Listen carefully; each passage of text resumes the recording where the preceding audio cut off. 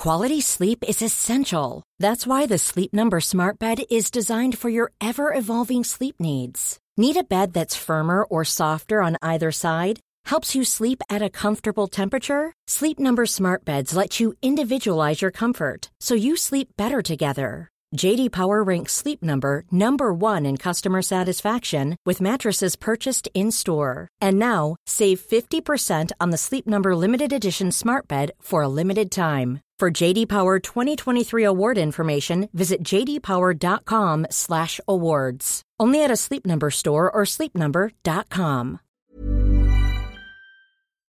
Welcome to History Hack. If you didn't know by now, we are the revolution. That means we're sharp, witty, lots of fun, but it also means that we're essentially the peasants in Les Mis huddled round a table in the corner of the bar with no money. If you enjoy the show, please do support us.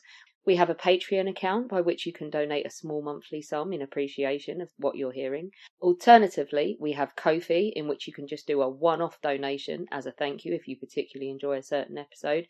Either way, we massively appreciate all of your support. Hope you enjoy the show. Hello and welcome to sorry, can I start again? Ignore that. My words completely fluffed up there.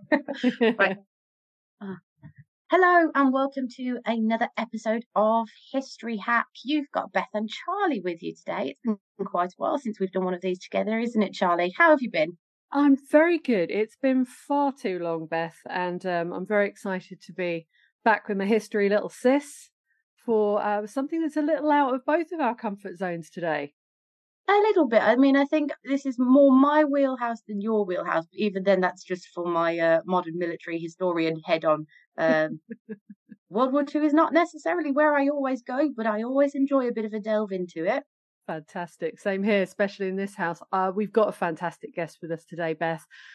Damian Lewis is a 1 million copy best-selling author and one of our most popular World War II historians. So I know that there's going to be a lot of people very excited right about now.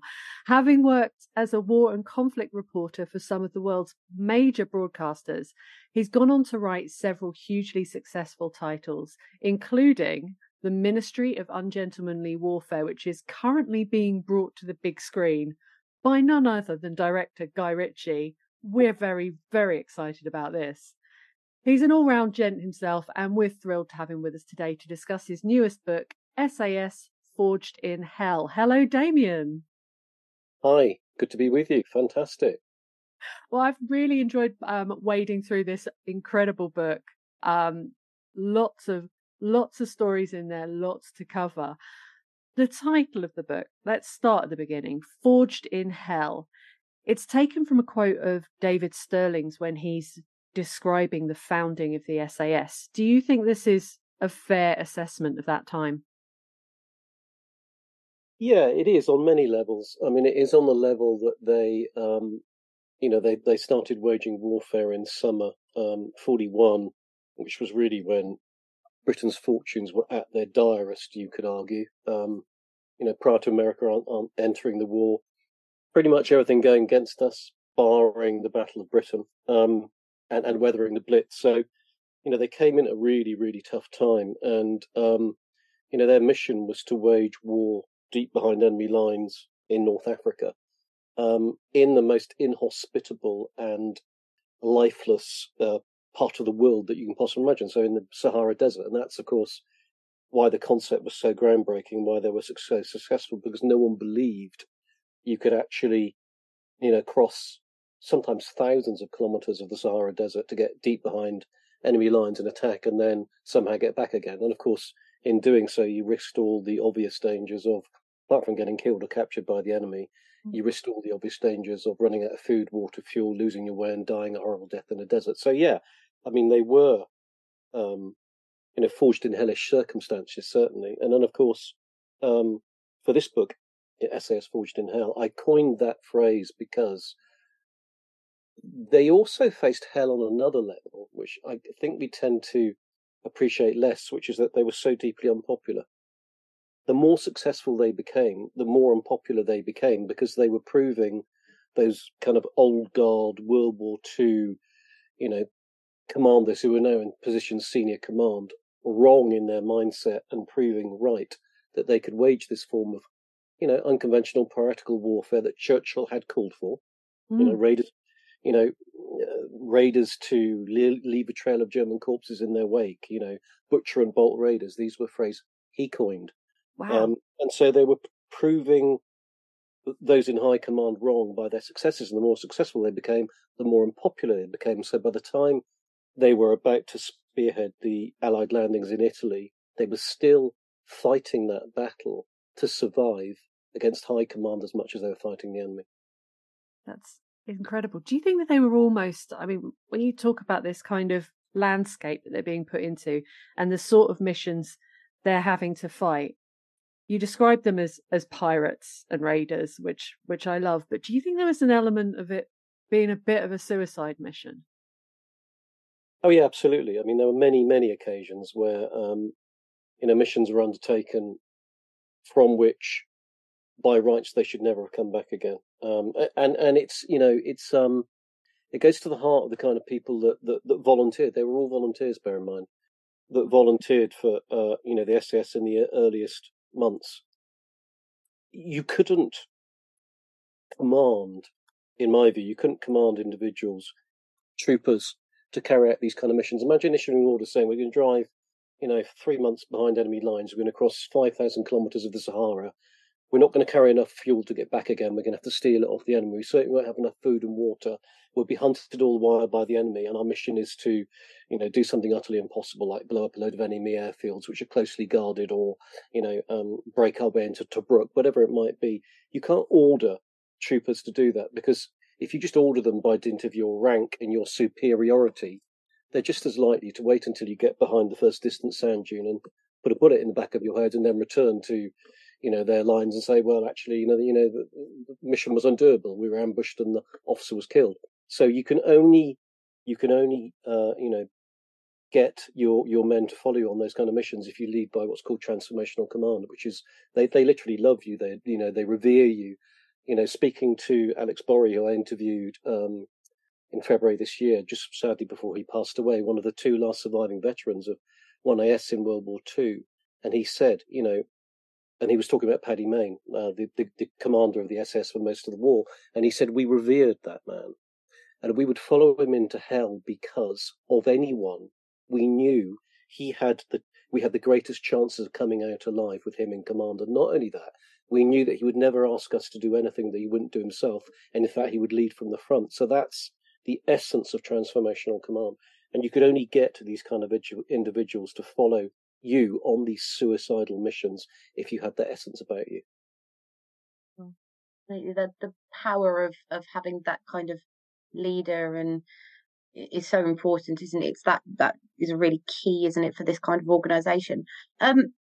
Moving on a little bit, just tell us about sort of what forms part of the story, I suppose. It's the Chronic of Schirner, and I'm sorry to any German if I've pronounced that awfully, I do apologise.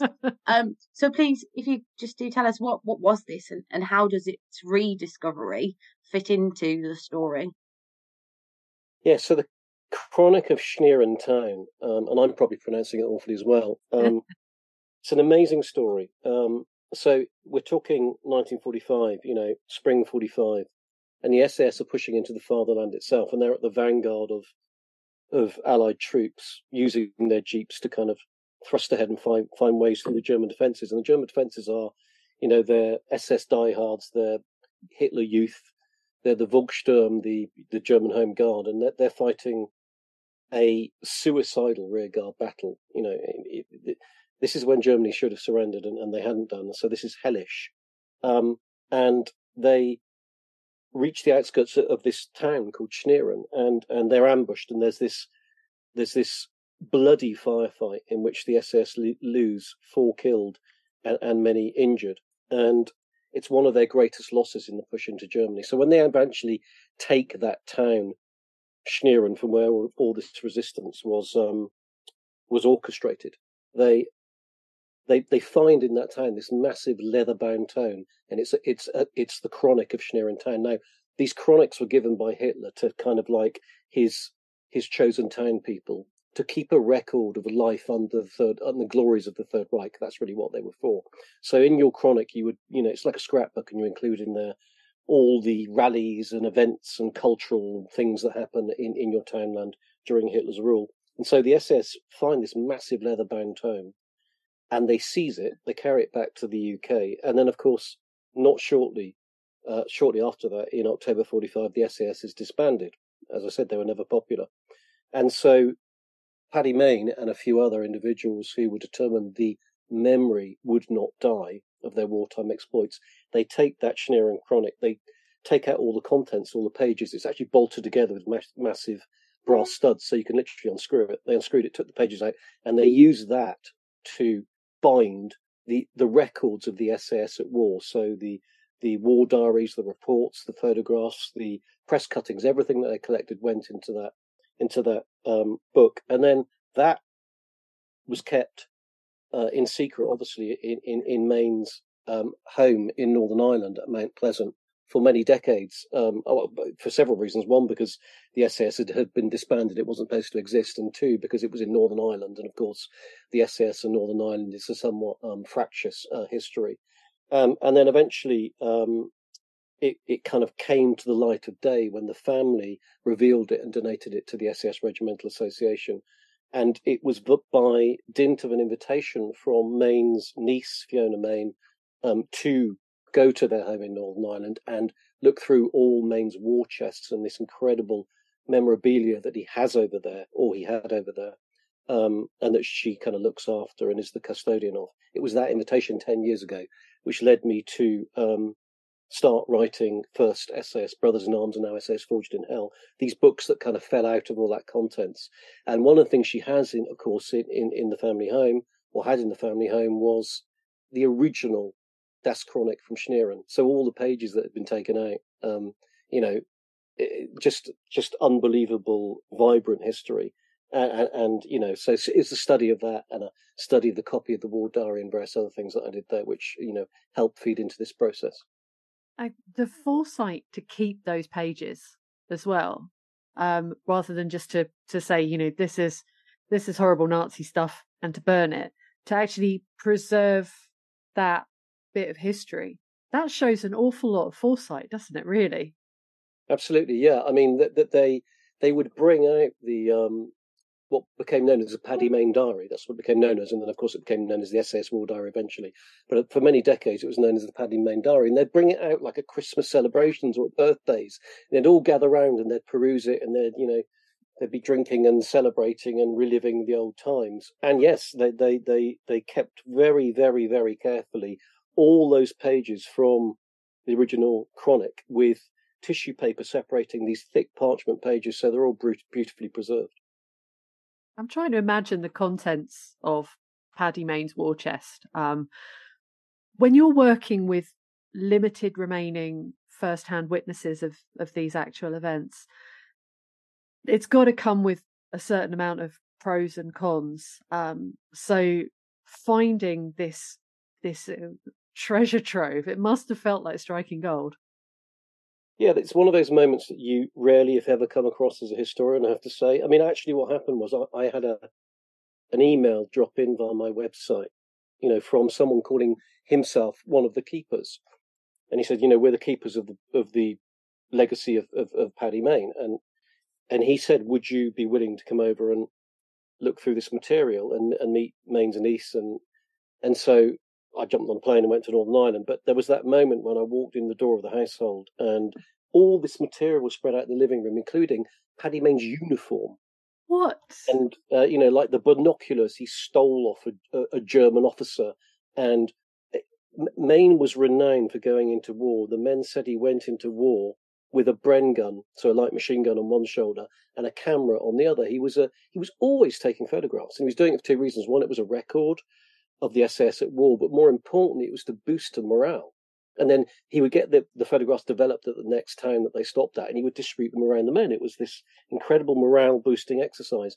But in that war chest were not just scores and scores and scores of photographs, but original undeveloped rolls of photographic film and cine film. So you can imagine the kind of immense value that all that stuff, gives to a historian, because as you say, there are, at that stage, there were 2 survivors from one SAS. There's a survivor still with us from later SAS operations and the SBS and from SOE, but very, very few. So, getting your hands on that absolutely firsthand, written at the time, the letters and the diaries is, it's priceless, absolutely priceless. And I think those kind of very tangible things that you can have, as you say, like the photographs and so on, they do provide such a depth of knowledge, don't they? And do these contents, because obviously at the time, as you've mentioned, the SAS, they weren't particularly liked, and I'm sure there were many common misconceptions about them and who they were and what they did. Did the contents of that chest that you found, all of that wonderful equipment and his uniform and so on, did it dispel any of those sort of roguish heroes, theros, like thugs, raiders? Did it dispel any of those sort of ideals about them? Yeah, it's a great question, and you've kind of hit the nail on the head, really. So in that war chest, one of the things that struck me most of all, it's probably not what you would imagine, was the letters from the parents or brothers and sisters or grandparents of those who had been killed under Maine's command or had gone missing in action. And it's letters written in response to what Maine had written to them. And from the letter, you understand that he had written a heartfelt, detailed, personal account of how that soldier had served, what he'd meant to the unit and how he had died. And in reading those, and then in finding some of Paddy Maine's original letters, you start to understand that he was a man with an immense heart, an incredible solicitude for those under his command. And then you start to dig deeper and you start to realize that he was deeply troubled throughout the war. And yes, he drank far too much at times. And yes, he was occasionally, violent even towards his own men. But you start to dig into the reasons why, and you start to understand one of the things, if not the thing that tortured him more than anything else, if you can try and imagine it, was losing those he commanded, losing those individuals that he believed it was his duty to get through the war alive. And so that when one of them was killed or went missing in action or terribly wounded, he felt it as a personal failure himself and felt burdened by guilt and responsibility. And the more I kind of looked into that and studied that, I reached out to a lady called Ross Townsend, who's a top expert in the UK on post-traumatic stress disorder.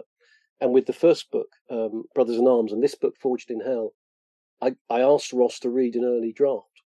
And she said, look, you need to understand something.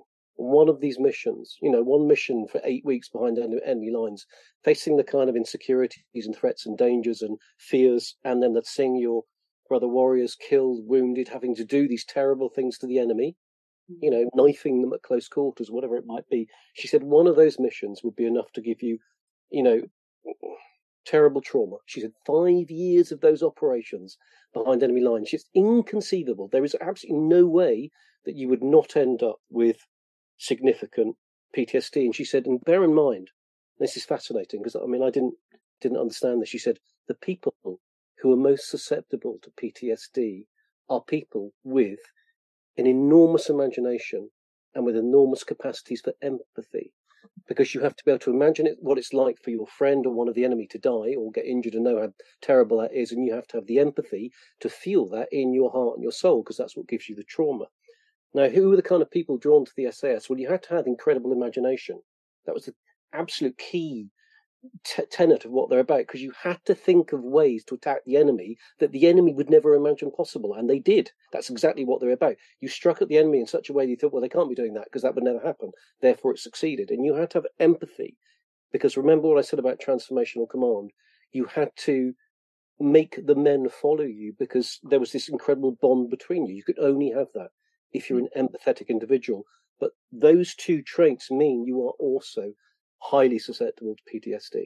So yeah, the cost paid by those doing these operations was, in many places, well, it was life ending, for some of them after the war. I mean, his level of intelligence, I'm thinking of like emotional intelligence, and he's a smart guy, isn't he, Paddy May? Oh, absolutely. Yeah. I mean, look, you look at the people he really bonded with, um, you know, during the war. So I'll just name a few of them. Malcolm Playdell, the SAS's first doctor, highly read, cultured individual who actually initially was shocked that he'd actually joined this bunch of piratical, maverick warriors deep in the desert, but ended up coming to love them like his brothers. Uh, uh, um, oh gosh, his name's gone. The Belgian, come on. Oh gosh. We'll have to buy your book to find out. Yeah. No, but so many of and Gunn, the guy who took over from Malcolm Playdell as the medic, when Playdell himself ended up suffering from terrible PTSD after the end of the desert operations, because he had failed to save so many of those who were injured that he was there to try and save. So Gunn, who took over, another, very, very highly educated, well-read individuals, Mayne and him became very, very close indeed. And those were the kind of people he was drawn to. And he was himself, a well-read, highly educated solicitor by trade. And so those were kind of traits that he and they shared in common, but at the same time he could relate to everybody under his command, and that was one of the alchemic kind of magical traits about the man. So after David Stirling gets captured in the January of 1943, Paddy Mayne now finds himself in charge of the unit. How do we know how he felt about having to take on that command at that time? Yeah, Bob Mello, that's the Belgian. Fantastic man, fantastic story. No, I mean when David Stirling was captured in February 43, Mayne did not want the mantle of command. Some people have, greatness thrust upon them, others are born to it. The saying. Well, Mayne, he wasn't born to it. Certainly he was born to a reasonably affluent, but that was all family in Northern Ireland, and he had no craving for high command. What he craved was to be leading his men in the teeth of the action. That's where he came alive. But he realised in March 1943 that this was the chance their detractors were going to use to kill them off. I mean, they refer to the SAS, this is Middle East High Command, in reports on the SAS about how trying to get rid of them. They refer to them as raiders of the thug variety. That's actually the phrase they use. Wow. Bear in mind, this one unit, Rommel himself said, in his own diaries, they caused me more problems than any unit of comparable size. And he didn't just mean in terms of, cost his military machine, but he meant in terms of the morale. Mm-hmm. That the Italian and German troops lost, because if you could get hit any time, any place, anywhere, it's so morale destroying. But even despite all that, and despite the fact they destroyed more warplanes on the ground than the RAF did in the air in North Africa during the same time, all these things, they were deeply unpopular. And Mayne knew that the argument was being made in high command, well, yes, that kind of warfare was fine in the desert, of course, where there are these wide open spaces and you can maraud across the Sahara, but we're moving into Europe and that would be a much more gentlemanly form of warfare, and there's no room for you there. He knew those arguments were being made, so he knew if he didn't grasp the nettle and take command and lead them into Europe and find a purpose for them in Europe, then that would be the end of the regiment. I find that interesting when you say it's like that change where it's acceptable in the desert, but it's not in Europe. I think that's just a fascinating sort of way to the SAS have been their actions, I suppose, have sort of been interpreted as what is acceptable and what isn't acceptable.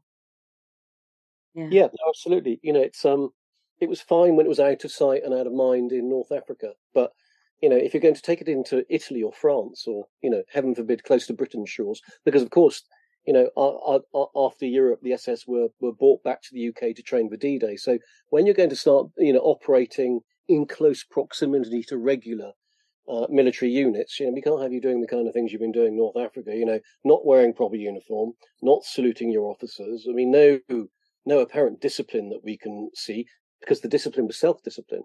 You didn't need discipline in the SAS, because all that would happen is if you messed up or stepped out of line, you'd be returned to unit. It was called RTUing.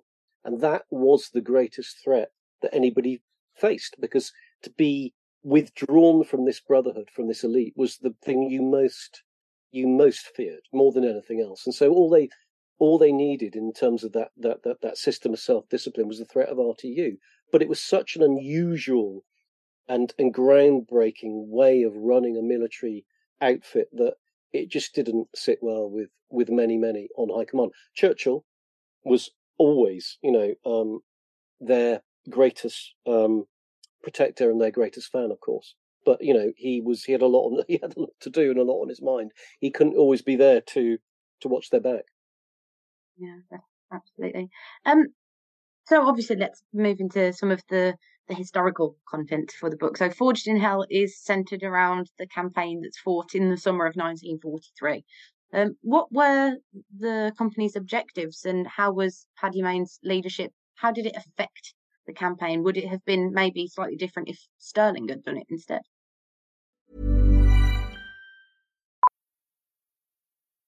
Millions of people have lost weight with personalized plans from Noom.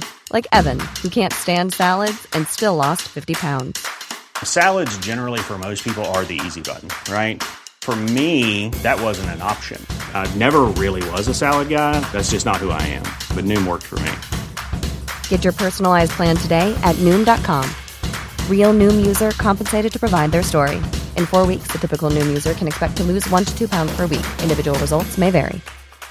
Quality sleep is essential. That's why the Sleep Number Smart Bed is designed for your ever-evolving sleep needs. Need a bed that's firmer or softer on either side? Helps you sleep at a comfortable temperature? Sleep Number Smart Beds let you individualize your comfort, so you sleep better together. J.D. Power ranks Sleep Number number 1 in customer satisfaction with mattresses purchased in-store. And now, save 50% on the Sleep Number Limited Edition Smart Bed for a limited time. For J.D. Power 2023 award information, visit jdpower.com/awards. Only at a Sleep Number store or sleepnumber.com. Well, Mayne had to argue for a role for the SAS. So bear in mind, this is in preparation for Operation Husky, the first Allied landings in Europe. The soft underbelly of Europe, as Churchill and Roosevelt called it.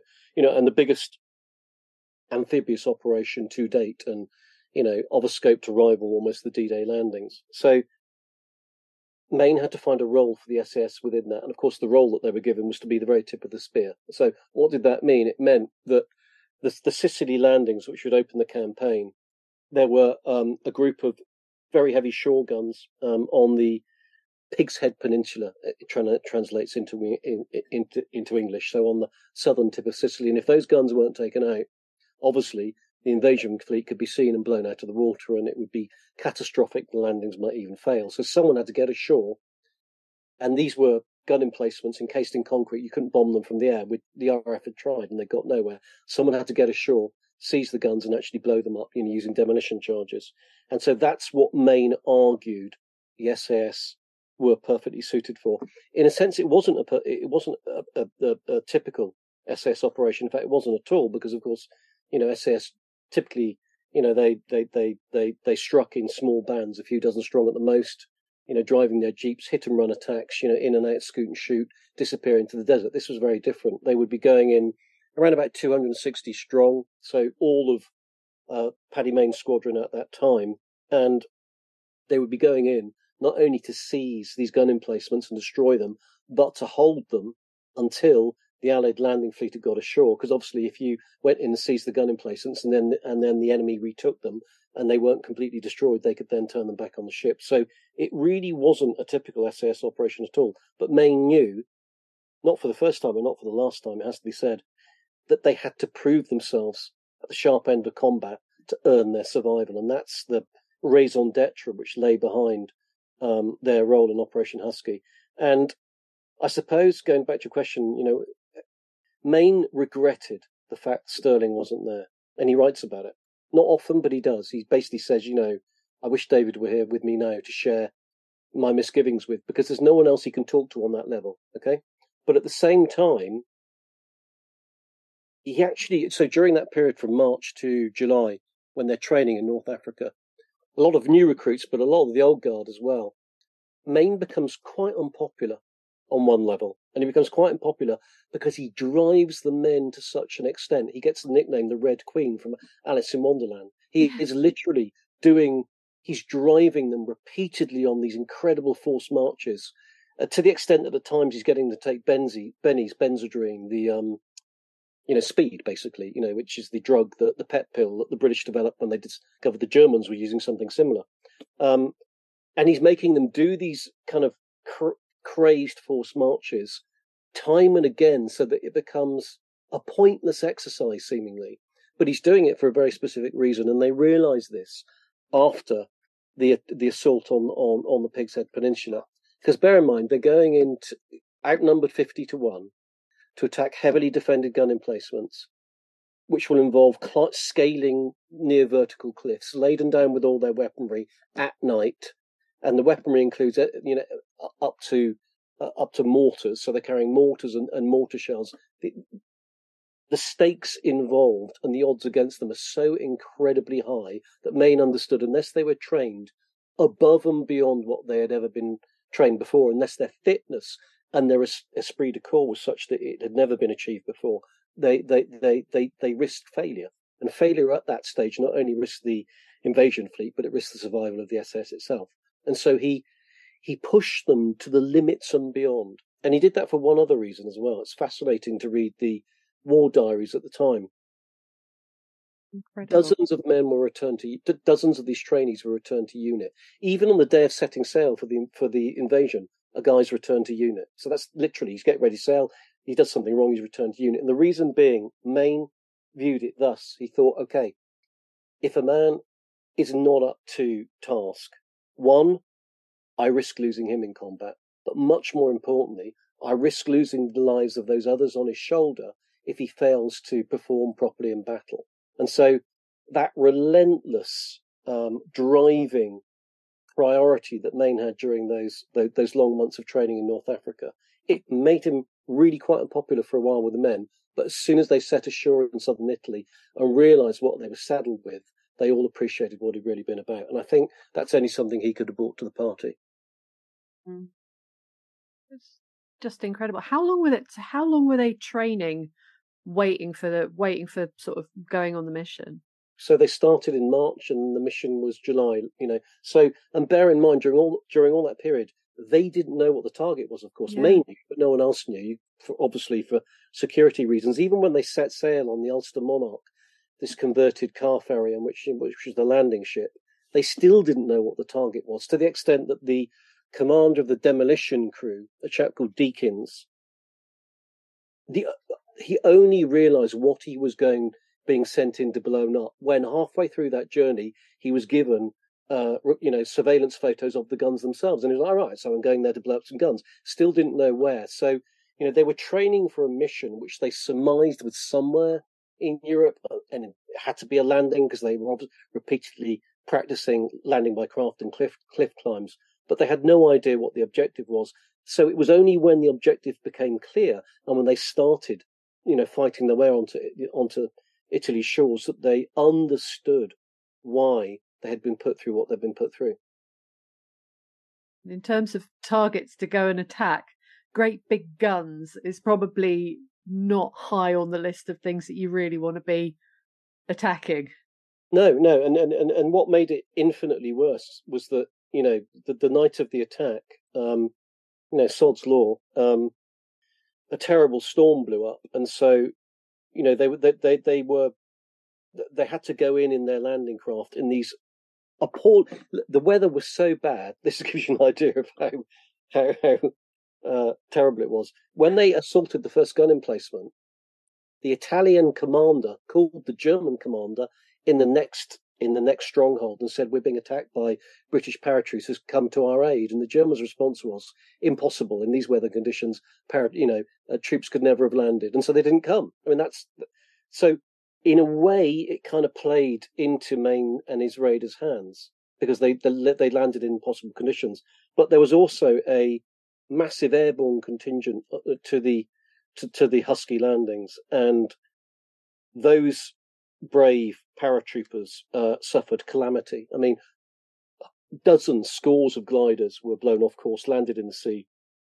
Hundreds of paratroopers drowned. And in fact, when Maine and his SAS were driving to the beaches on their landing craft, they were passing, they encountered these gliders, sinking beneath the waves. And they encountered men, paratroopers crying out for help, and there was little they could do because, of course, their own craft were overloaded. And if they stopped to help these stricken individuals, then they were endangering the whole invasion fleet. So, really high stakes stuff. And the fact that they got ashore and they pulled it off was, really quite extraordinary. And it is a testament to their training and the fact that Maine insisted on keeping command and control of how they were deployed. So he insisted they go in by sea, and it was an incredibly inspired decision. I mean, the first ever mission by the SAS, of course, Operation Squatter. 18 months or more before, they'd flown into the North Africa desert, parachuted in, a terrible storm had blown up, and 60 something had deployed, and only 22 made it back again. So he knew from experience how badly airborne operations could go wrong. I mean, this is a huge moment, isn't it? I mean, I when I was reading this in the book, it really shocked me, the idea that you are going to do a mission and you come across another company, and it's pretty much an entire company, right? Mm-hmm. And they haven't even landed. Mm-hmm. It's terrible. It's an awful accident.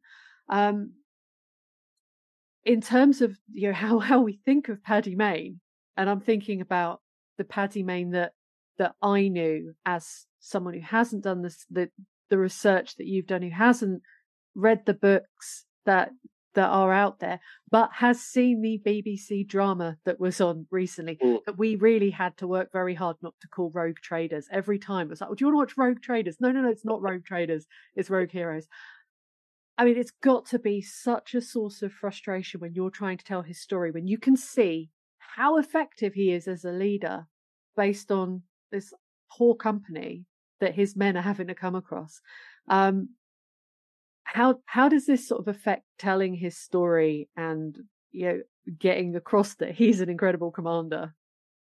Well, you could argue it's an uphill struggle because there has been an impression given of him that he was a madman and a drunken berserker. There were times when Paddy Mayne drank far too much. But let me tell you something. Okay, I've been in war. Okay, I spent 20 years as a war reporter. Okay, I saw some really bad stuff. I was in some really difficult situations, as you can imagine. And there were many times when I drank too much, and I make no bones about it. In fact, that was the therapy accepted by war reporters. You would go to the bar afterwards and you drink yourself into a catatonic heap. I remember one situation where a friend of mine who's now dead, a war reporter, who actually died of a heroin overdose on the Pakistan-Afghan border. Whether he had overdosed or whether someone had put it into his veins, we don't know. But I remember a time when he walked into a bar full of reporters drinking and rolled a hand grenade across the floor and yelled out, "Get out there, you lazy bastards, and report on the war." Now, the hand grenade wasn't primed, but it didn't alter the fact that it was a little bit scary, as you can imagine. Now, that's the kind of culture that existed in that milieu. And the same kind of culture existed in the milieu of special operations.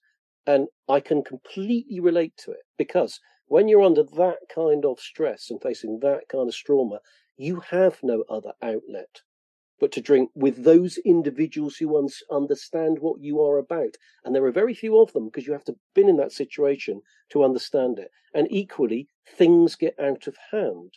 And an individual of Paddy Mayne's physical stature, the Irish universities have a boxing champion, Irish and British Lions rugby international of international acclaim. When you get out of hand, you're quite a dangerous individual. But you need to look at, one needs to look at the multifaceted character because there are moments of quiet and beauty and calm and solicitude. And you have to talk to those he commanded and read the letters from the parents of those that he lost, to understand that this man was a revered soldier whose men would follow him anywhere. You don't follow someone anywhere because you're afraid of him, because he's a berserker, because he's a drunken bully. That doesn't happen. What you do if you're being commanded by a berserker and a drunken bully, you wait for the first opportunity when he's behind a sand dune and you put a bullet in his head because you don't like the guy. Maine was the reverse.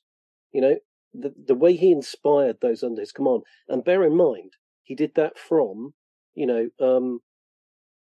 summer 41 in the desert through to, May 45 in Germany. He did it all the way through. He was constant all the way through. Bear in mind that the mission in Germany where he was, many people believe, he was cited for a Victoria Cross. It was signed off on by Montgomery, and somewhere at a higher level, it was downgraded to a 4th Distinguished Service Order. But even that mission itself, so we're talking right towards the end of the war, Maine is at the vanguard, not just leading his men, but going deep into harm's way to try and save a bunch of his soldiers who were pinned down. So he's constant all the way through the war. So, this is a man of towering stature. And put it this way, had I, I've never been in the military, but had I been alive in World War II and had I volunteered for special service, I would have wanted no one else to be commanding me other than him. And that's what you get from those who were under his command. When you read their accounts or you talk to survivors today, they say, just like Alec Borry did, God rest his soul, Paddy Mayne could lead you into hell, but you would want no one else commanding you if you went there, because he could bring you out again alive, and you would follow him into hell because you revered and you loved him to such an intensity. That's a really good point, I think. And just when you've just mentioned your own personal experiences there as well, of seeing some of the things that you've seen and those who you've worked with, some of the things that you've seen, that level of pressure, it almost, you need like a little bit of maybe an escapism, I suppose. And that sort of, I suppose, ties into what the next question is going to be about, which you did briefly mention earlier, which was about the bennies. Benzedrine. I'm not a medical person either, so that's horribly mispronounced as well. But was the use of it quite, I suppose, common's not really the right word I'm looking for. Was it basically just allowed? Churchill, as you said, big supporter of the SAS. Did he basically okay their drug use, and how did it impact the men of the SAS? Did they find themselves, for want of a better phrase, high as a kite, or how did they react to the use of that drug?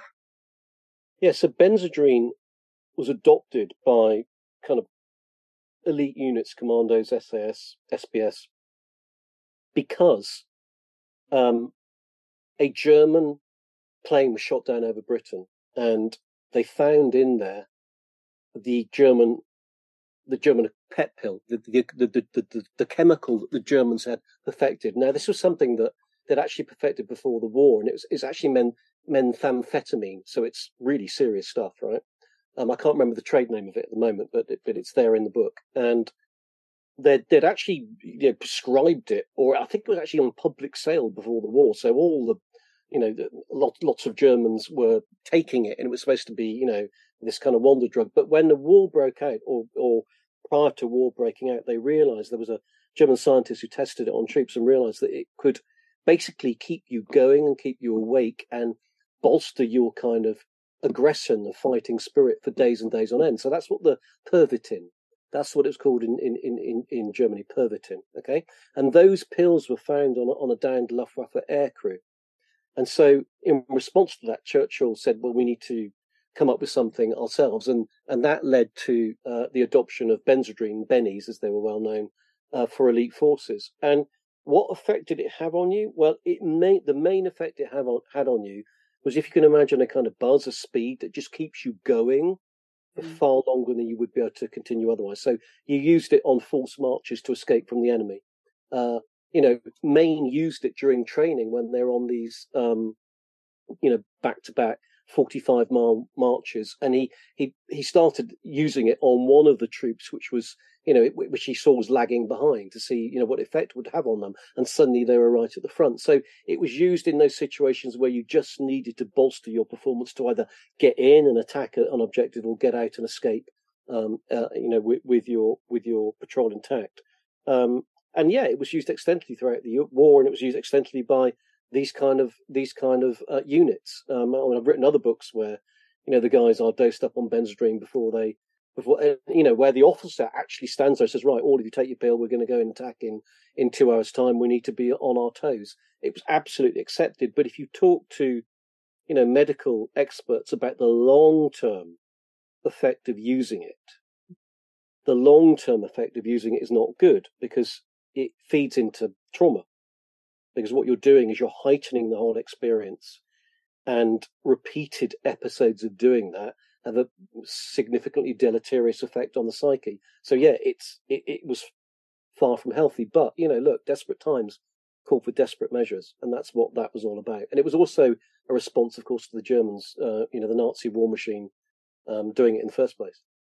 I think it may have been, if it wasn't Benny's, it was definitely something similar, that MGM had Judy Garland and all the sort of child stars on to keep them dancing and singing. Wouldn't be surprised at all. Absolutely, yeah. And pepped, keep them going. Yeah. Actually, that then does lead into something that, I can't let you go without asking about this, Damien. I want some movie gossip. Come on then. The last time we met, you'd recently visited the set of the Ministry of Ungentlemanly Warfare at the helm of the incredible Guy Ritchie. For anyone who's not sort of picking up the name straight away, Lock, Stock and Two Smoking Barrels, Snatch, all of those incredible films. Can you share any on-set tidbits with our listeners? Have you got any gossip? Well, I'll tell you a funny story. Go on then. So, yeah, I was invited to go on set on HMS Belfast, which they hired out for a week, and because I'm a antisocial, grumpy old writer who sits in his study spending far too much time on his own, I didn't want to go. And I didn't want to go because I thought, look, all that's going to happen is I'm going to go there, meet these stars who are going to be really arrogant and full of their own ego, and I'm probably going to have an argument with them all. It's going to be a disaster. Anyway, eventually, the very nice lady who's like runs the film PR, got me on the phone and basically said, right, so, this is the arrangements. And I was trying to kind of go, well, I'm a bit busy. And she said, listen, you are coming. Don't even try, you're coming. So I went anyway. And the reason why I'm bringing it up was because, they were filming on HMS Belfast. And so Alan Ritchson was there, the guy who plays Jack Reacher in the Amazon series, the American guy. Uh-huh.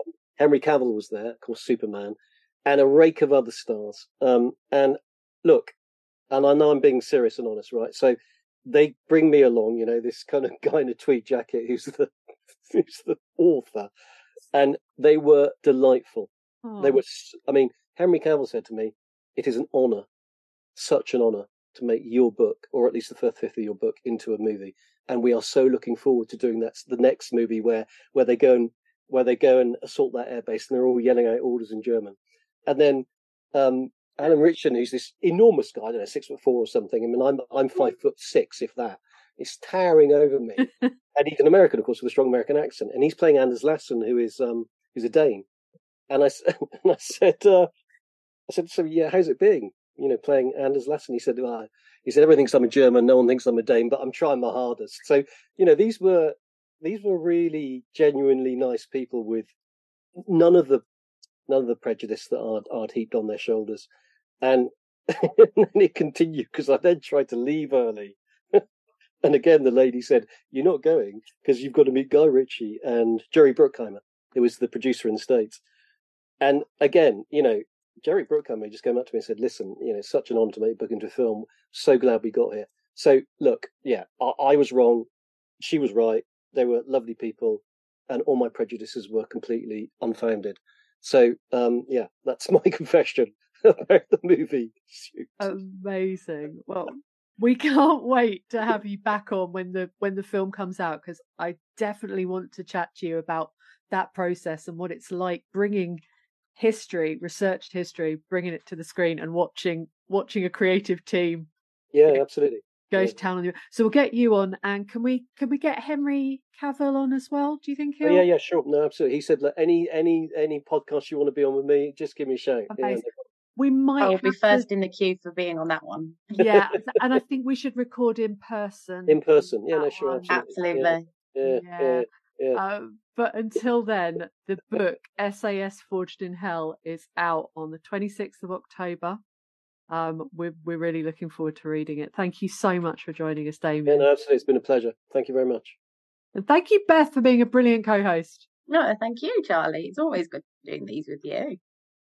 Our incredible guests give us 45 minutes of their time to join us and talk about their work or their new book. This is just a small taster. As a result, we have launched our very own bookshop on bookshop.org, where you can find our guests' latest books, you can support them, and you can support us on History Hack.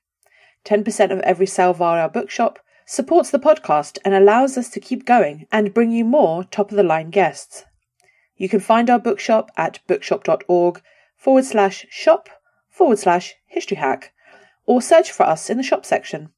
Thank you so much for your continued support. We really appreciate our listeners and supporters. So make sure you get down to the bookshop and grab yourselves a new book.